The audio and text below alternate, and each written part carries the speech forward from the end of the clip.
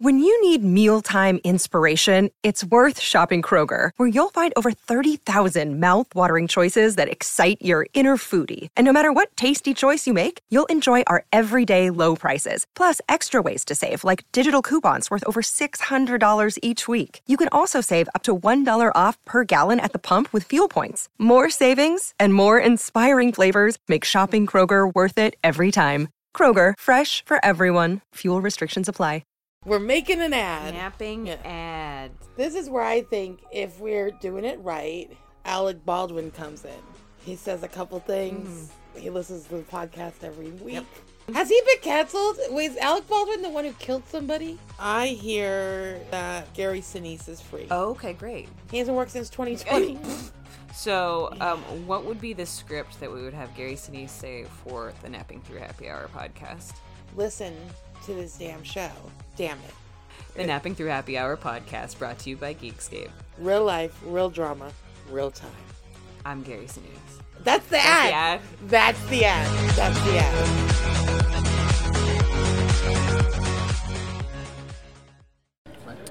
We're making an ad. Napping ad. This is where I think if we're doing it right, Alec Baldwin comes in.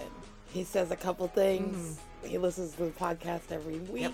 Has he been canceled? Was Alec Baldwin the one who killed somebody? I hear that Gary Sinise is free. Oh, okay, great. He hasn't worked since 2020.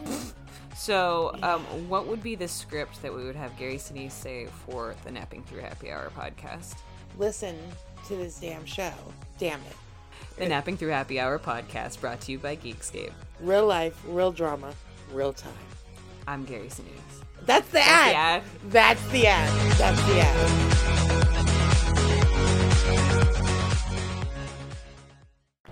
All right, Horror Movie Night, we are back with a interview live at Fantastic Fest with the team behind Scream Queen, My Nightmare on Elm Street, a documentary from Tyler and Roman starring Mark Patton of Nightmare on Elm Street Part 2, Freddy's Revenge.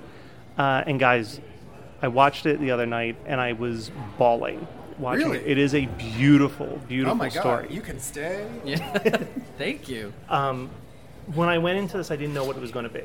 Because I feel like we get a lot of these horror retrospective documentaries that, I mean, I love them, but they're basically just clip shows and montages of something. Right. And, you know, I was like, is this just going to be a best worst movie for Nightmare on Elm Street? And it is so much deeper than that. The question for all three of you, honestly, is how did this happen? How did all of these things connect for this documentary to be what we're able to watch right now? I think that this is something that is growing on a social level. We're warriors. We decided we need to bring it. We need to do something about it. This is something that is it's passionate to all of us, but it really started with Mark, for sure. Well, you know, actually, the way you were describing the horror documentaries, of course, you know, first I did Never Sleep Again, and I came to Never Sleep Again with a promise from the directors. And I was expecting it to be a documentary, but it's not. I mean, it's wonderful, but it's just talking heads and reminiscing about, there's no fact-checking or truth-telling in those movies. So I did that, and then I signed with a contract to go off for Comic-Cons and all of that type of thing. And it really got under my skin. I mean, it's like I felt like they had made a blowjob joke of the movie, and I thought Nightmare on Elm Street 2 actually deserved a lot more than that, and I thought I deserved a lot more than that, and so I began to contemplate how I could use this newfound fame, and then the universe put Tyler, Roman, and I together, and what started out as one thing became something completely different, and became what you saw that affected you so profoundly. We didn't know it was going to be about me in the beginning, at least I didn't. I thought it would be about a lot of people. A lot of boys like me, but I guess the power and the simplicity of my story, because it's very easy to understand the story, took over, and they just ran with it, and I think they did a beautiful job. I think the impetus for us as storytellers was like the trajectory of Mark's career was so fascinating. It's like, here is this boy who comes out of nowhere, moves to New York, is starring on Broadway with Cher, like out of the blue, and then suddenly starring in his first feature film, and then disappears. And it's like, you don't get that height of success by accident. And why would someone work so hard to get that far and then completely disappear? And I think that was our driving force to like figure out like why was that the way that it happened, and figure out from there where we could go. Sorry. And then, I think actually, strangely enough, Scream Queen is actually about all three of us. So, because it was a cathartic experience for us all along the road, because the movie rolls out in the way that it does, and we each were growing and blossoming, really. I didn't realize exactly how angry I really was. And when you start to unpack that anger and what the anger was really about, and I had to discover that stuff, on the road and in front of a camera. And then after the camera's over, then I would go away to Mexico and go like, oh my God, did I just say all that stuff? Because you can't take it back, we're having an experience now that we're going to talk about later that is, I believe Jack Shoulder just saw the movie. And I'm not sure how he responded to it. So, but he's going to have the same experience that I had when he says to me in the movie, it's not about you.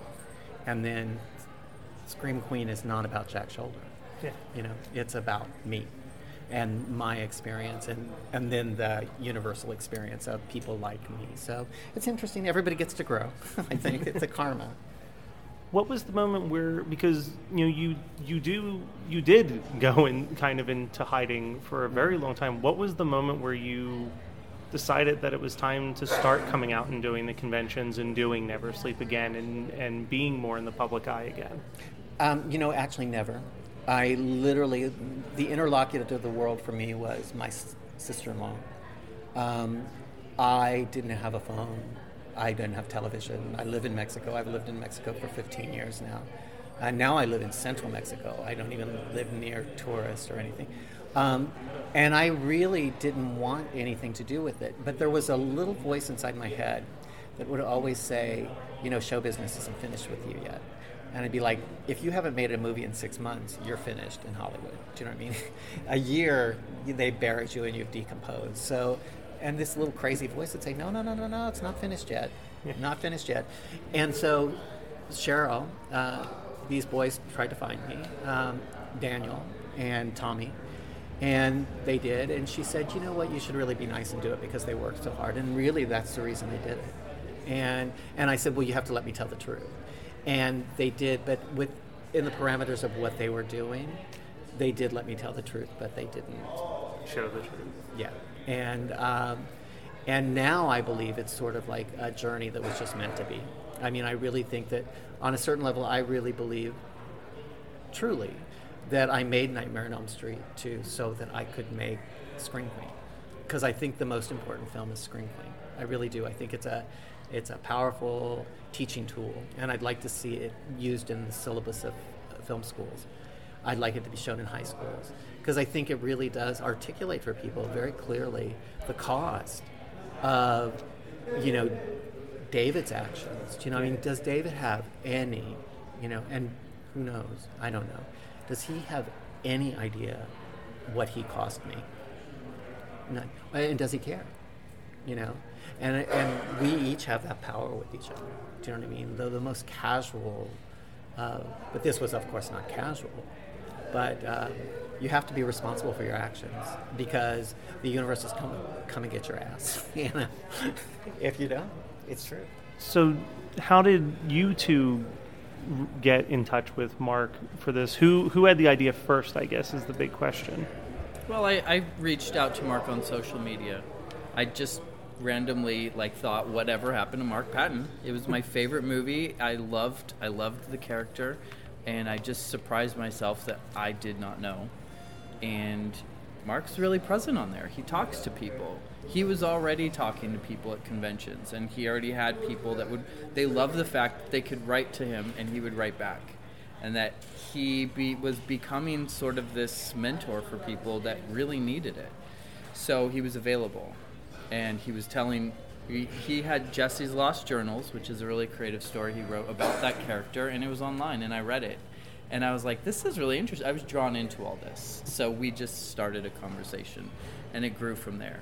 And then I met Tyler because we're both working professionals. I'm a sound engineer, and he's an editor, and we met on a job, and we were working on a gay reality dating show, and I was blabbing about it, and I met him. Right. I heard him say, like, he's talking to the producers, like, I'm about to start working on this documentary about Nightmare on Elm Street 2 and Mark Patton, you know, like the gay nightmare. And without, like, interjecting myself or saying hello, I lifted up my T-shirt and I showed him my Freddy phone tattoo on my arm as, like, a shorthand of, like, I'm a horror nerd, we're going to be best friends, and I need to be a part of this project. And I think by the end of the week, we had talked on the phone. I volunteered to edit the movie. I was just like, take me to Florida with you when you start shooting. I will shoot B-roll. I will help you. And from that day, I never stopped. Like, you couldn't get rid of me if you tried. Yeah. I think one of the more inspired decisions in this documentary was getting Cecil Baldwin to narrate it. How did that, or Cecil Baldwin to narrate it? I mean, Tyler's the one that really kind of made the connection, but we met Cecil. He was on a panel with Mark at FlameCon, the very first gay comic convention In New York. in New York. Yeah. And he was, and it just, you met him on a trip to Gay Right. Pride. We met at that first thing. A bunch of my friends went up to D.C. In 2017 for Gay Pride to march against Trump and all that stuff. And he was in the van with us. And I was telling everyone, like, the project I was working on. And he's like, oh, my God, yes, I love this project. I need to be a part of it. He emailed me like a week later. He's like, no, I'm serious. If you need a voiceover artist, you let me know. I'm your guy. And I'm like, oh, I think that's a wonderful idea. Why don't and you? then I heard his voice. I'm like, there you go. That's it. Right. It's perfect. We really have had the experience with this movie that, it's a little metaphysical, but we can go there. Everything that we need appears when we need it. Every door opens, and we had to work our asses off. I mean, this thing is self-funded. We did a crowdfunding, and we're generously gifted with about $60,000, I think, from our fans, $10 at a time. But, I mean, this was like literally, I go, whore myself at the conventions and like throw my pennies in the pot, and like Right. whatever. I mean, we just got it done on credit cards and on, just and in kind, like when we needed something, it just showed. It was very But we had to work. an easy task too, because this franchise was so prominent in people's lives that the minute they had an opportunity to be involved, they jumped at it. And we were very much like, we need help, and you are here, and we appreciate you, and thank you. Yeah, it is fascinating when you actually state that you need something, that you don't beat around the bush. You're just very clear, I need this. You know what I mean? Because we were, because we had, by the time we got here, I mean, like, we had everything that we had in this basket. I mean, everything. Like our hearts, our soul, our money, our credit cards, everything. And we're weary, and then somebody will step up and go, let's make a record. Yeah. Right. Yeah. Let's do this, or let's, or... There's a lot of people that believe in this cause. Yes, Right. for sure. And somebody like Fantastic Fest gives us a day. Yeah. Not, here's 2 tickets and we'll put you at a 10 p.m. slot. They gave us a day. All of Sunday is our day. The event goes till late at night. I was so excited that you were doing the Peaches Christ Yep. Louisiana Purchase drag Yes. show. That, as like a loyal, Dragula and RuPaul's Drag Race So you'll watcher, be this there. was massive. Oh, 100%. Oh my God. Okay. Yeah. Well, we start with the podcast and then we have Nightmare on Elm Street. Scream Queen, then Nightmare on Elm Street 2, then the Drag Ball. So it's like it's Kim Meyer, Robert Ressler coming. That's right. They We are. had dinner with the Boulet brothers from Dragula before LA Scream. At and they Outfest, were yeah. wonderful. Yeah. They were.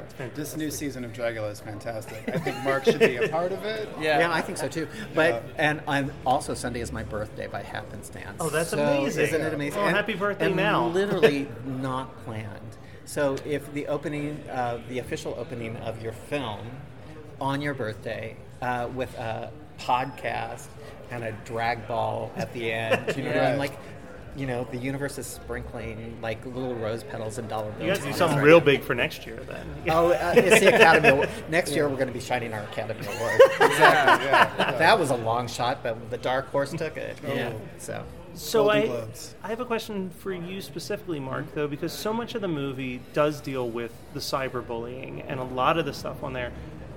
How was it a relief to start going to these conventions? And I mean, I'm someone who pretty much professionally does conventions as a vendor, and the Right. love that horror fans have for any person that's willing to sit down at a table and sign autographs is so overwhelming. Was it a relief to see that other side Well, when I first started, it wasn't.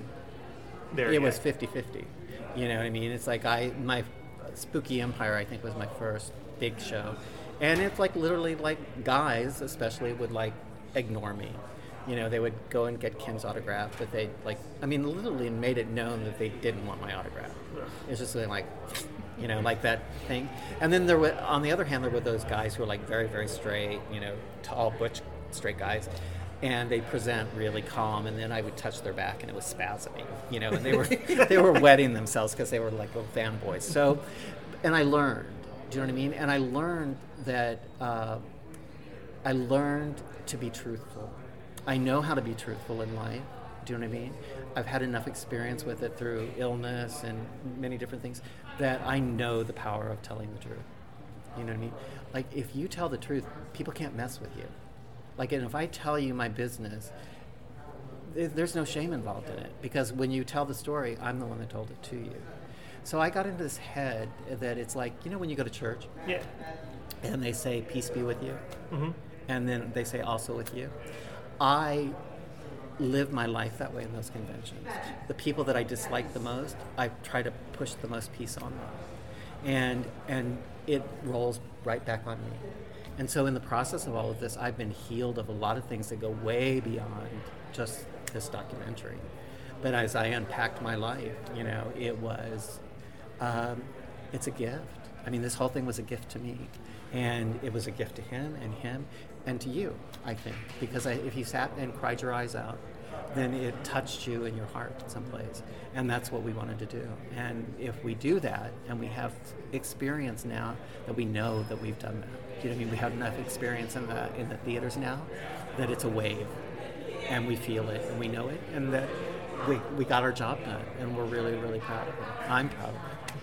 If there's any listeners who aren't able to make it to Fantastic Fest but want to have that cathartic cry as well, are there some other festivals that it's playing at that you can announce? We're going to Reeling in Chicago next weekend. We're the closing night film there. Our New York premiere is October 28th in New York City for New Fest. We'll be part of Salem Horror Fest on October 6th. And we'll do a lot of things in between. Atlanta, Nashville, we have a list of, if you just visit us at Scream Queen, we have about, I think, 30 or 40 cities up. Oslo. We're breaking into Europe. It's going to be in Dublin, I believe. Too many to list. They're all there.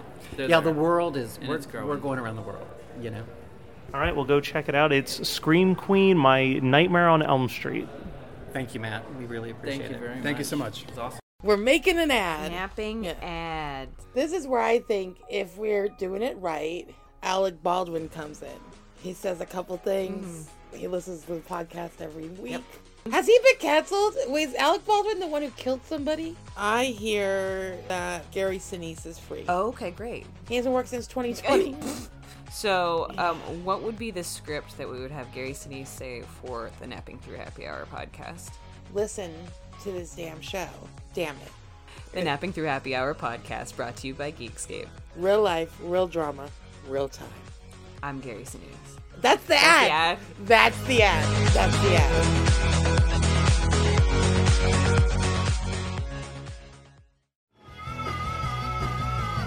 You're listening to the Geekscape Network.